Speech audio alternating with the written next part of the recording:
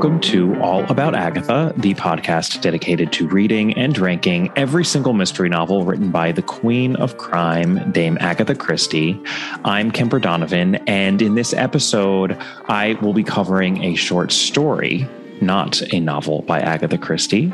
The short story in question is Double Sin. So we have a Poirot short story on our hands, which is always a cause for celebration. We really only have a handful of these left, unfortunately. So let's get right into it and talk a little bit about the publication history. Double Sin was first published as a standalone short story in the UK under the title By Road or Rail in the Sunday Dispatch on September 23rd, 1928.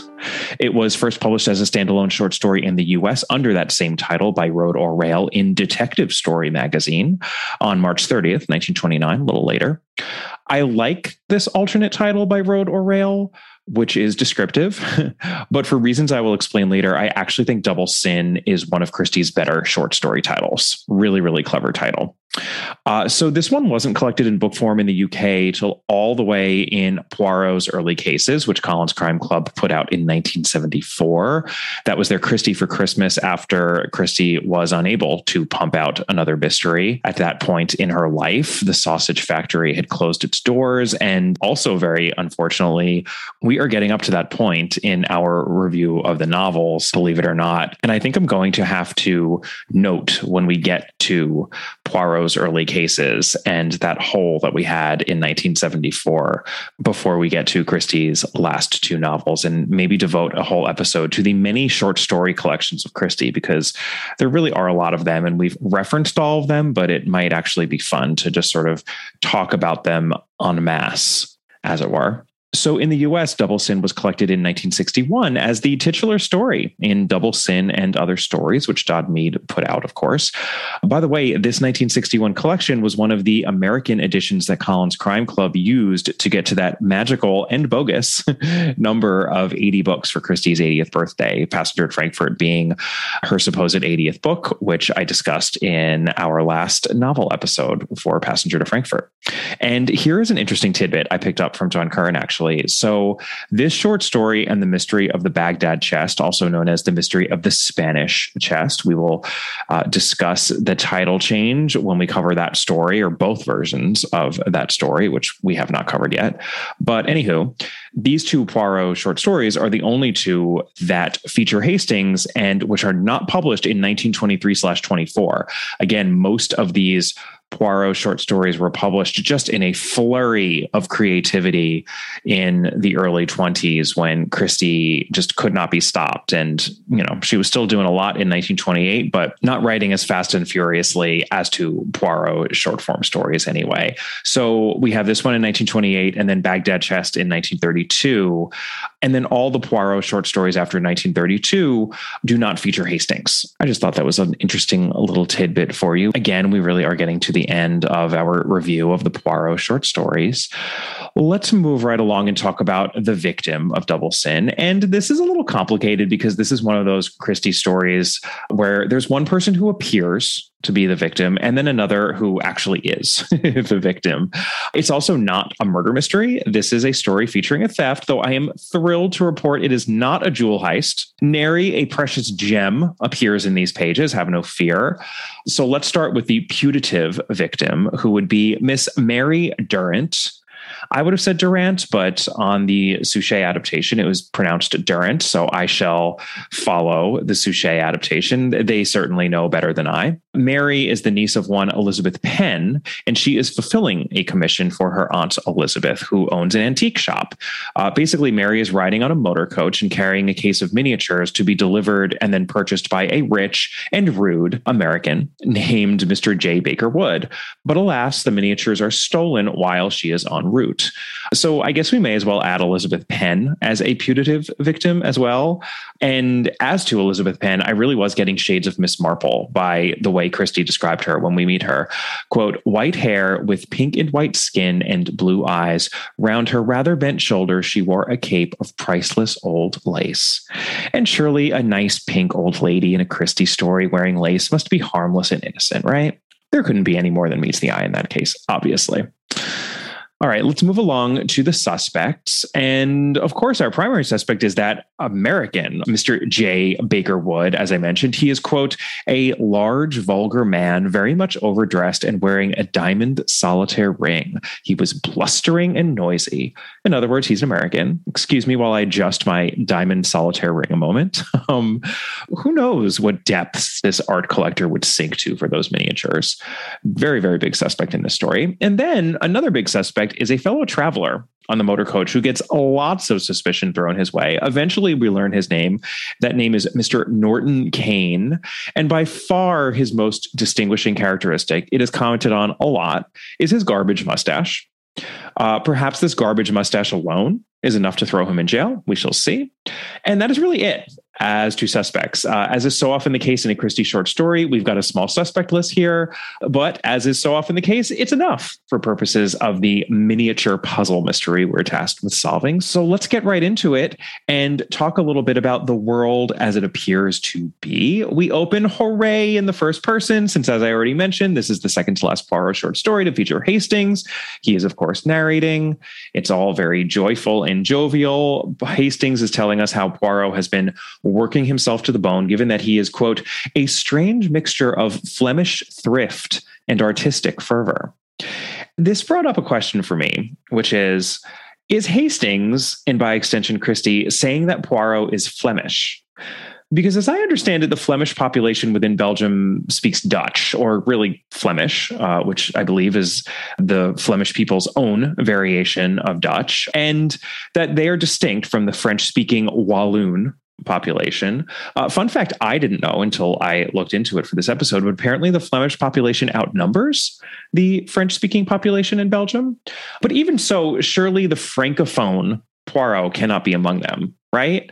I think that what Christie's doing here is that she's just using Flemish as a sort of synonym of Belgian, which people do from time to time, even though it's a tad inaccurate. It's kind of like a synecdoche, like when we say the crown to mean the monarchy, et cetera, et cetera. That's what I believe is happening here. But if I am misunderstanding this, if there is anyone out there, especially any Belgians, Flemish or otherwise, who would like to educate me on this matter, please do. I prefer email. Anywho, Hastings forces Poirot to take a holiday since he has been overworking himself so much. So they plan to go to that well-known South Coast resort, Ebermouth. As far as I can tell, Ebermouth is not a real place, but it seems to be a stand-in for Christie's hometown of Torquay, which makes sense, especially when Mary Durrant actually laments later in the story. I'm quoting her now. Ebermouth is quite spoiled in the summers nowadays. My aunt says it used to be quite different. Now one can hardly get along the pavements for the crowd. I can just imagine people saying that about Torquay back in 1928. I'll bet they say it now. Honestly, they were probably saying it in 1890, the year that Christie was born. But in any case, Hastings is sent to make the train reservations. And in a twist that reminded me of when Jack was told to sell the cow and get some food and returned home with a handful of beans, Hastings returns with a cockamamie plan to take a motor coach instead of a train. Apparently, he thinks it would be more scenic. Poirot, true to self, immediately wonders what will happen if it rains, to which Hastings replies, "There's a hood and all that." Oof. But Poirot agrees to go because he can see Hastings really wants to. Aw. But first, Poirot tries very hard to haggle with the ticket seller at the Speedy Cars office. And Poirot's beef is that they should only have to pay half since they're going one way. And the fare charged each passenger is for a return or a round trip for us American listeners. And you might wonder why I am harping on such a minor plot point, but have no fear, this will turn out to be significant later on. And the ticket seller is firm. No discount for them. And Poirot is extremely miffed. So during all this drama over the ticket buying, Hastings manages to finagle a seat next to a lady with auburn hair, which, as Poirot rightly points out, means that Hastings is powerless to her charms. This is a consistent characteristic of Hastings's throughout the canon. Poirot, on the other hand, is interested in a young man traveling in their coach who is trying, but as yet not succeeding in growing a mustache. And as he puts it, "I have sympathy for all who attempt it." But is that all that intrigues Poirot about this man? We shall see. On the morning of their excursion, Hastings details Poirot's outfit, which is a delight. So I'm going to read it out here. A woolly waistcoat, a mackintosh, a heavy overcoat, and 2 mufflers, in addition to his thickest suit. He also downs 2 tablets of anti-grip before starting and brings more anti-grip tablets with him just in case. Grip is, of course, an old-fashioned term for the flu. And we know from many a past story that Poirot does not trust the fresh air. Predictably, I don't have much tolerance for infectious disease humor these days, but I do appreciate the character consistency as to these two in lots of different ways already. And we're still just at the very start of our story. I quite enjoyed the short story, actually. This motor coach, by the way, is obviously a very different coach from the bus-like coaches many of us have probably ridden in our lives. As far as I can tell, the difference between a coach and a bus is that a coach is generally for traveling longer distances. It's a bit bigger and more comfortable.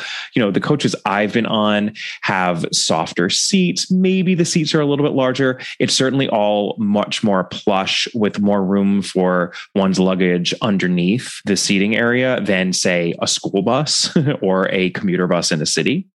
But even so, I think that this motor coach is pretty different from that sort of coach. You know, it doesn't seem to have a roof.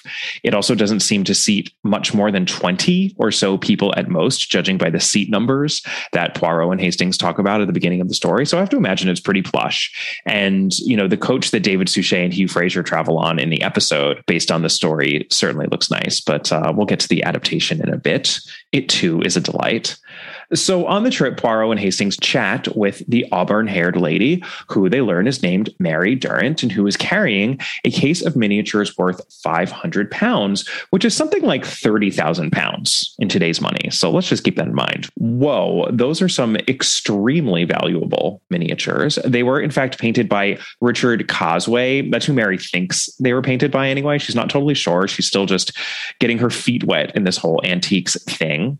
I learned that Richard Cosway was a leading portrait painter in England during the Regency era, very active in the late 18th and early 19th century, who was noted for his miniatures in particular. And fun fact, his wife Maria was a painter too, and she was a close friend of Thomas Jefferson's. So that's cool. The happy motor coach stops for lunch, as one does on a road trip.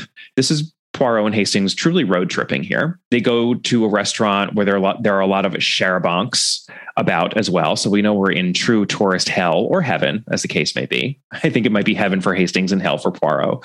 But in the busy restaurant, they manage to snag a table for 3, and Mary chooses the seat facing the window. And in the middle of lunch, she rushes off because she thinks that their seatmate on the motor coach, the man with the wispy mustache, was just taking her suitcase out of the coach. She sees this happening through the window, but it turns out she was mistaken. He was taking his own suitcase out, and his suitcase just happened to look like hers. So she's a bit chagrined by all this. And then we get a charming little back and forth in which Poirot asks Mary to guess what she thinks he does for a living. And that made me think all the way back to Death in the Clouds. I believe it's Death in the Clouds, where one of the main characters in that book thinks that Poirot might be a hairdresser. Fortunately, Mary does not guess that he is a hairdresser. She says maybe he's a conjurer, and he's very amused by this. He says he's pretty much the opposite of a conjurer, since conjurers make things disappear, and he makes things that have disappeared reappear. Then after lunch, Poirot basically tells Hastings that Mary Durrant is an idiot since she confided in 2 strangers, i.e. them, as to harboring these valuable miniatures worth £500. And, he says she shouldn't be so naive. And alas, Poirot's fears about Mary's lack of prowess when it comes to shepherding these miniatures are as prescient as his fears almost always are. Later that day, she rushes over to them in their hotel room. They're all staying at the same hotel. And she says that someone has stolen the miniatures from her suitcase. This happened at some point during the day while they were traveling. They were in a crocodile dispatch case, and the case was forced open. The miniatures are nowhere to be seen. Oh my God, what is she going to do? Her aunt is going to be so upset. She's making such a horrible start in this business. Even worse, the miniatures were in fact delivered to that rude American, Mr. Bakerwood. He's already paid for them. And according to him, the woman who brought them to him was, quote, a tall woman, middle-aged, gray hair, blotchy complexion, and a budding mustache. So before we get to our clues, it seems pretty obvious who did this. It's got to be the suspicious man with the wispy mustache, of course. Mary already thought she caught him rifling through her suitcase. So it looks like this Mr. Norton Kane is in for it. But fortunately for Mr. Kane and for us, we do have some clues to bridge us on over into the world as it actually is. So clue number 1. Why, oh, why would a lady choose to sit at a table in a restaurant facing the window? The deduction here is that, yes, this is very strange because apparently it's unfeminine. Those are Poirot's words, not mine. It is unfeminine to do this. I guess because ladies don't like to put themselves on display or to observe comings and goings too closely. I don't know. Yikes. But anyway, apparently this should make us suspicious of Mary when she does this, especially since it's her window-facing seat that allows her to supposedly see Norton Kane taking out a suitcase she thinks is hers from the motor coach. This is the main suspicious thing Norton Kane even does, and the only one who saw it is Mary Durrant. So did it even happen? So I'd say in a way, we kind of have an eyewitness testimony corollary here to clue number 1, in which we shouldn't even really trust what she says since she's the only one who saw it. Clue number 2 is a classic. It has to do with costuming. We're told that the woman who came to sell the miniatures to Mr. Wood had a budding mustache. And we, of course, had all sorts of chatter as to Norton Kane's wispy mustache. Poirot has so much pity for poor Mr. Kane and his subpar mustache. But so often in Christie, the safest or most obvious assumption isn't the right one. And the deduction here that an astute reader might make is that they're going to realize the woman with the budding mustache can't be Norton Kane because it's too obvious. Let's also note that mustaches can be pasted on. And given that the only other significant characters in this story are ladies, and that only one of those 2 ladies could have possibly had the opportunity to get to Mr. Wood in time to sell him those miniatures, it seems fairly clear that the pink and white cheeked Aunt Elizabeth must have been engaging in some costuming. Clue number 3 is a meta clue, my favorite kind of clue. This story reminded me of the Stymphalian birds, which is one of my favorite of the labors of Hercule. So go ahead and fast forward 30 or 60 seconds if you haven't yet read the Stymphalian birds. But in that story, we had 2 sinister seeming ladies and 2 nice seeming ladies. Can you guess which ones were the villains? Yes, I do realize this is the opposite of our when people tell you who they are, believe them clue, the Maya Angelou Oprah clue, as Catherine and I have liked to call it in the past. But that's fine.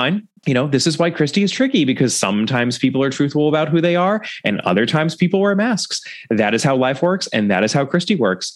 No one ever said that consistency was a requirement when it comes to cluing in mysteries, especially mysteries across different stories. In fact, I would argue that this is part of Christie's brilliance, that she changes it up as much as she does. But the deduction here is that we've got some major masking going on, both literally and figuratively.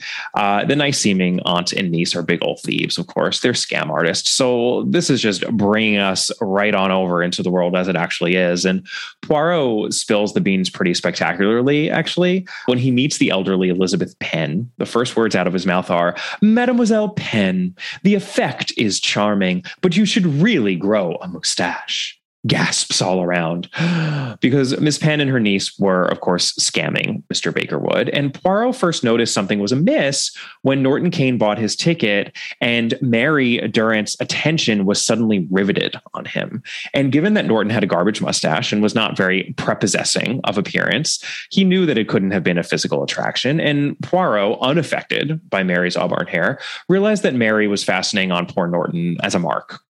That's why she chose the seat in the restaurant facing the window. That's why she pretended to suspect him of stealing her suitcase. The miniatures were never actually in that crocodile dispatch case in the motor coach. Aunt Elizabeth had them all the time. And as Poirot tells it, what she does on the day in question is she heads on over to Mr. Wood, where she, quote, holds herself erect, wears large boots, alters her complexion with a few unseemly blotches, and crowning touch, adds a few sparse hairs to her upper lip. What then? A masculine woman, says Mr. Wood, and a man in disguise, say we at once. So what we have here is a woman dressing up as a woman who seems to be a man. I mean, that is some Shakespearean stuff right there. Like Aunt Elizabeth's disguise totally has as many layers to it as Rosalind's in the middle of As You Like It. In other words, 2 layers. But still, it's very clever and pleasing, I think, once we parse out what's going on here. The scam was that Aunt Elizabeth and her niece Mary would pocket poor Mr. Wood's £500, and then they would make another £500 by having the miniatures returned to them and then selling them again. Double the money, double the sin. And by the way, the thing that interested Poirot about Norton Kane wasn't just that Mary's attention was fastened on him, but it was the wispy mustache itself. Because in Poirot's mustache-addled brain, anyone with a garbage mustache like that could not be a wrongdoer. This is how Poirot puts it. A criminal is either clean-shaven or he has a proper mustache that can be removed at will. Sure. And we actually close in fine fashion, which is to say, with Poirot throwing some major shade on Captain Hastings. This is what he says. Mademoiselle Mary has only to find a couple of mugs who will be sympathetic to her charm and champion beauty in distress. But one of the mugs was no mug. He was Hercule Poirot. And Hastings, of course, sees what Poirot is implying here, and he protests that Poirot was lying when he said he was going to help a stranger. But Poirot protests right back. This is what he says. Never do I deceive you, Hastings. I only permit you to deceive yourself. I was referring to Mr. Baker Wood, a stranger to these shores. His face darkened. Ah, when I think of that imposition, that iniquitous overcharge, the same fair single to Charlock as return, my blood boils to protect the visitor. Not a pleasant man, Mr. Baker Wood, not, as you would say, sympathetic, but a visitor. And we visitors, Hastings, must stand together. Me, I am all for the visitors. That is our final line. And this really ends up being a very pro-foreigner story, right? It's one outsider sticking up for the other. So let's give Christie her due, as I always love to do when she does that. And she does that a lot, actually. And I do love that the double sin in question here pertains to the double charging of Mr. Wood if he were the one who they resold the miniatures to, or at least the doubling of compensation that Elizabeth Penn and her niece will get for these miniatures. But Poirot is also, of course, likening this double charge to the fact that he and Hastings had to pay the same amount for a one-way fare as others paid for a return/round trip fare. Like, he is still very much not over that by the end of the story. And that is the end. And it's brilliant. And the title makes me laugh. And I love it. Don't touch that dial. We'll be back in a moment with the rest of our episode. We just wanted to take a moment to ask you, our dear listeners, for a favor. If you haven't already done so, we would very much appreciate it if you take a moment to, give us a rating or a review wherever you're listening to this podcast. It really helps the podcast out because ratings and reviews make it much easier for other Christie fans such as yourselves to find our podcast. And the more ratings and reviews we get, the more people we can reach. It should take you a matter of seconds, and lucky you, we're going to provide you with those seconds right now, so go to it.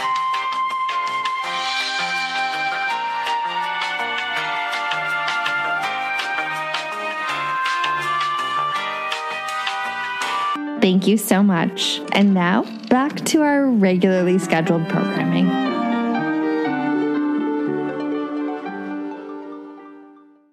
All right, so let's discuss the adaptation that we have for this short story. It appears in season/series 2 of our beloved David Suchet Poirot program. It aired on February 11th, 1990, nearly 32 years ago to the day. Oh, it has been quite some time, especially since those early seasons. So, of course, since it's an early episode, we have lots of Hastings and Miss Lemon and Inspector Japp hijinks, and I am here for all of it. And actually, one of you contacted me before I watched the episode to let me know that this is a special episode for you. And I'm just going to read out the relevant part of the email because I found it really charming. I just wanted to drop an email to say how much I'm looking forward to listening to your episode on Double Sin. I've got a soft spot for it because one of my dear friends was an extra in the David Suchet adaptation as a child, and the scenes in the pub were filmed in her house. If I recall correctly, her parents agreed that their home in the Lake District could be used for filming as long as their daughters appeared in the episode. I just say I didn't notice when their daughters appeared in the episode, but I very much did notice the scenes in the pub because there are some locals that are gawking at Poirot, and it's very odd. It's very hammily done. Hastings, why do those people keep staring at me and push each other and laugh? I don't think they've ever seen anyone quite like you before, Poirot.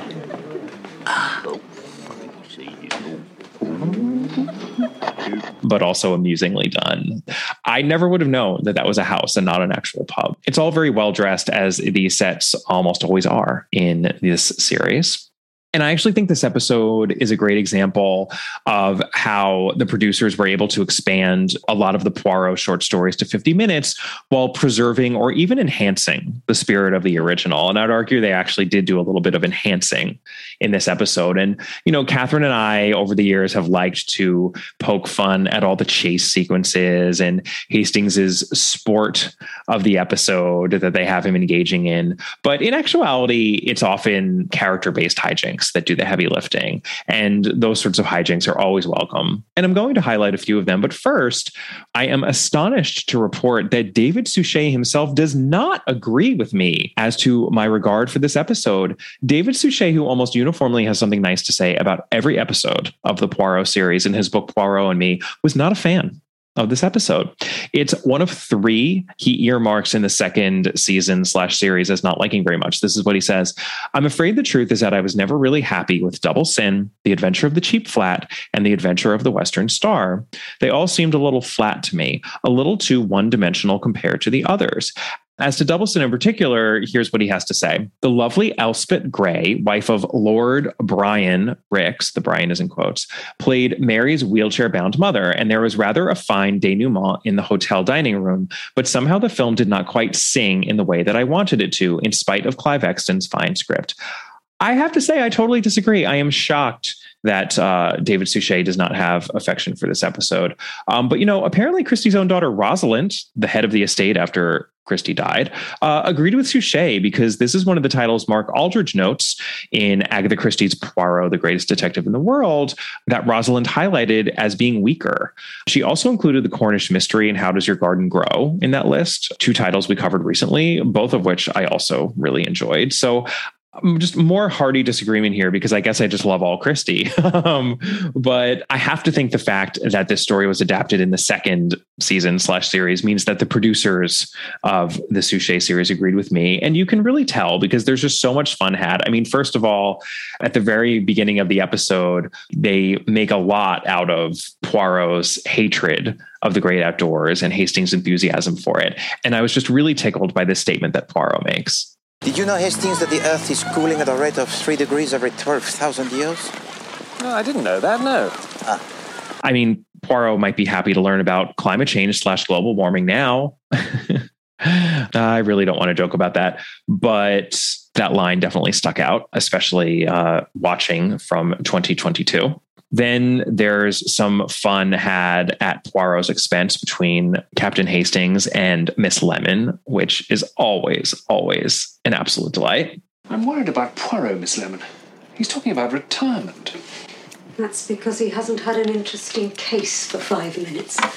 I must have had my keys to let myself in. Is that all it is? That and the fact someone said he was middle-aged. Trouble is, Mr. Dicker kept talking. Well, he's always been middle-aged. Have you seen that photograph of him at his christening? I know. He looks as though he's about to address a board meeting. Who looks as if he's about to address a board meeting? Oh, this fellow I know. Funny chap. Well, not funny, quite serious, really. Company director. Hastings? As a matter of fact... Hastings. Right. In the story, Poirot is extremely busy and he's taking a break. But in the episode, he actually hasn't been working much at all. And he rather petulantly insists that he is retiring. He's not going to be a detective anymore, and Hastings has to lead this case. So, of course, poor Hastings just makes a mess of it. And there's a really funny sequence in which he has a eureka moment. Oh, my God. What is it, Captain Hastings? I've got it. I've got it. I've got it. Miss Penn, I can get your miniatures back. You may be able to help, too. Excuse me. Hastings, wait! Come on, Poirot. What on earth are you playing at, Hastings? I've got it, Poirot. What? What have you got? The answer to this case. It must have been the haddock. I feel wonderful. Hastings! And he thinks he's solved everything. And of course, he hasn't solved anything. And there's just a lot of Hastings ridicule in this episode, but it's all as loving as it usually is. There's also a fabulous runner as to the Poirot-Japp relationship. So for most of the episode, Poirot is really cold to Japp. And at one point, Hastings even asks, "Why were you mean to Japp?" It's like these four are in high school. I love it. And it seems that Poirot is angry that Japp is giving lectures about his police work, apparently to the exclusion of Poirot's assistants in said cases. And indeed, when Poirot sneaks into Japp's lecture late in the episode, it seems that his worst fears are confirmed. And at the conclusion of a case, there are always other parties, not of the police force, who will claim to have solved it. I refer, of course, to that bane of the policeman's life, the amateur sleuth, or worse still, the professional private detective. The professional private detective, ladies and gentlemen, is not the glamorous figure of fiction.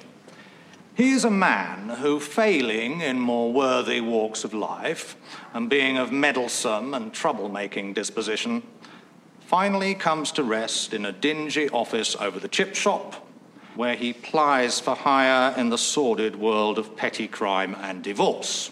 But au contraire. Except, I have to say, for one. I have been fortunate in my career in that many, indeed perhaps most, of my cases have been shared with that most extraordinary of private detectives.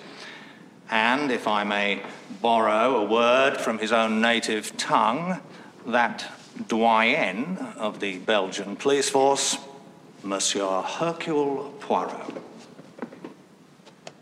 I think I may say, without fear of contradiction, that Hercule Poirot has one of the most original minds of the 20th century. Intelligent, brave, sensitive, devastatingly quick, Hercule Poirot stands head and shoulders above any other detective of my considerable experience. Oh, that really brought a tear to my eye, especially since they never actually say anything to each other. I mean, that's Poirot listening essentially at the door. He never actually comes into the lecture. Japp does not see him there. By the end of the episode, Japp does know that Poirot was carrying around a clipping of Japp's lecture, so that he probably did see or hear some of it, but they don't talk about it.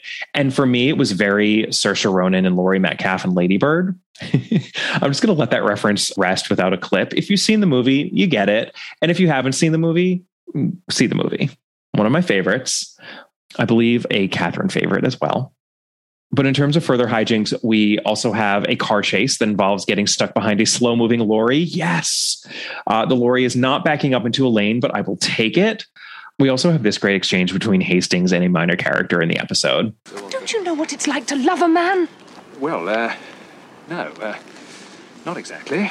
Oh, Hastings, you know you love Poirot. Come on, just own it. I also have to say that the Midland Hotel, which is the hotel where they stay for the majority of the episode once they've actually taken this motor coach to the resort town where the action takes place. I don't know if it's ever actually name checked as Evermouth. It's called the Anchor Hotel in the short story, but it's called the Midland Hotel in the episode. And it is fabulously Art Deco, although I believe it's the streamline modern version of Art Deco. And that is a major shout out to Catherine Brobeck, because she is the one who taught me, in fact, about streamline modern. No one knew their architecture and urban and interior design like Catherine Brobeck.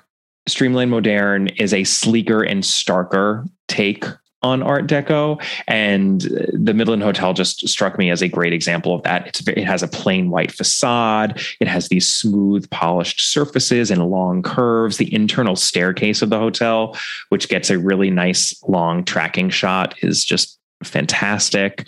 I suppose on the minus side, they did fabricate this whole side plot where Norton Kane, the man with the wispy mustache, is a novelist who's eloping with a member of the aristocracy. It's like, sure. It all felt a little bit later seasons of Downton Abbey when the wheels were falling off the train to me. But I did appreciate the look on Norton Kane, the novelist's face, when the aristocratic lady is saying goodbye to Hastings and she says, "I'm sure you'll catch your robber." It's really priceless. He's like, good luck with this idiot at the helm. And then the police shade Hastings too. And the last thing I will note, this is another added side plot, but I would definitely put it on the plus side, is this ridiculous runner in which Miss Lemon can't find her keys to Poirot's flat, and she's desperate to find them because she thinks Poirot will never forgive her or think the same of her if she has to admit that she's lost them. It's really that simple. I can't even call it a storyline. That's why I'm calling it a runner. It has nothing to do with the mystery. There's no attempt made to connect it to the mystery. It's not like anything Miss Lemon does informs the mystery or vice versa. But this runner does involve a dream sequence, which I won't clip because it won't play over audio, but we get the voice of Poirot coming out of Hastings's mouth and the voice of Hastings coming out of Poirot's mouth.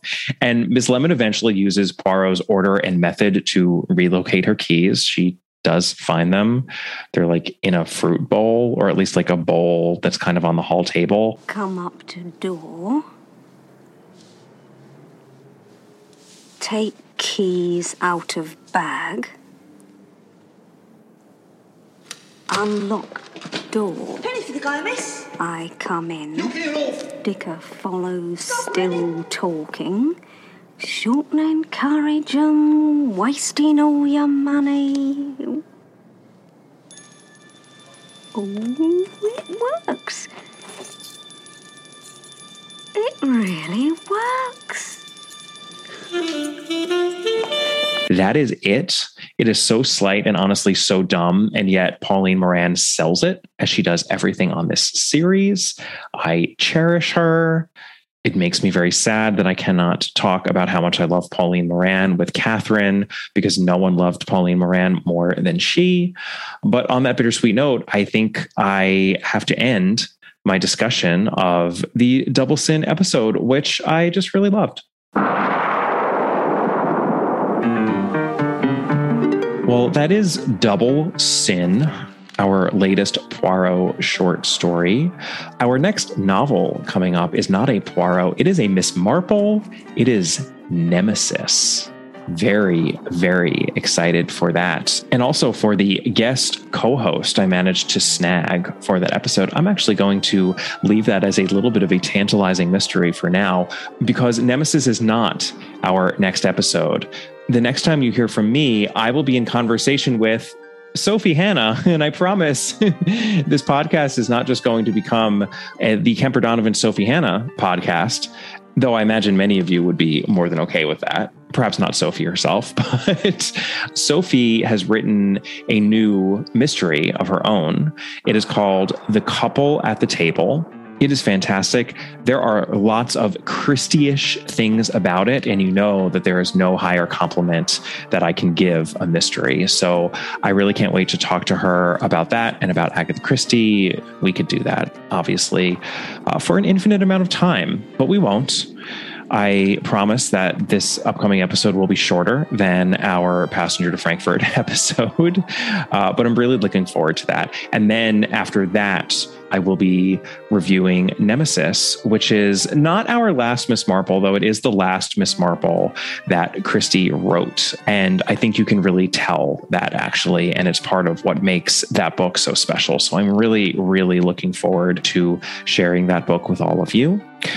In the meantime, if you would like bonus content from me and Catherine, and moving forward me, you can head on over to the All About Agatha Patreon account, which is at www.patreon.com/allaboutagatha. You can email me at allaboutthedame@gmail.com. The podcast is on Twitter at allaboutthedame, and it is also on Instagram at allaboutagatha. And I would really, really appreciate it if you could take a moment to give us a rating and or a review. It still helps us out a lot. We're always looking to expand the community. I'll see you next time. Bye.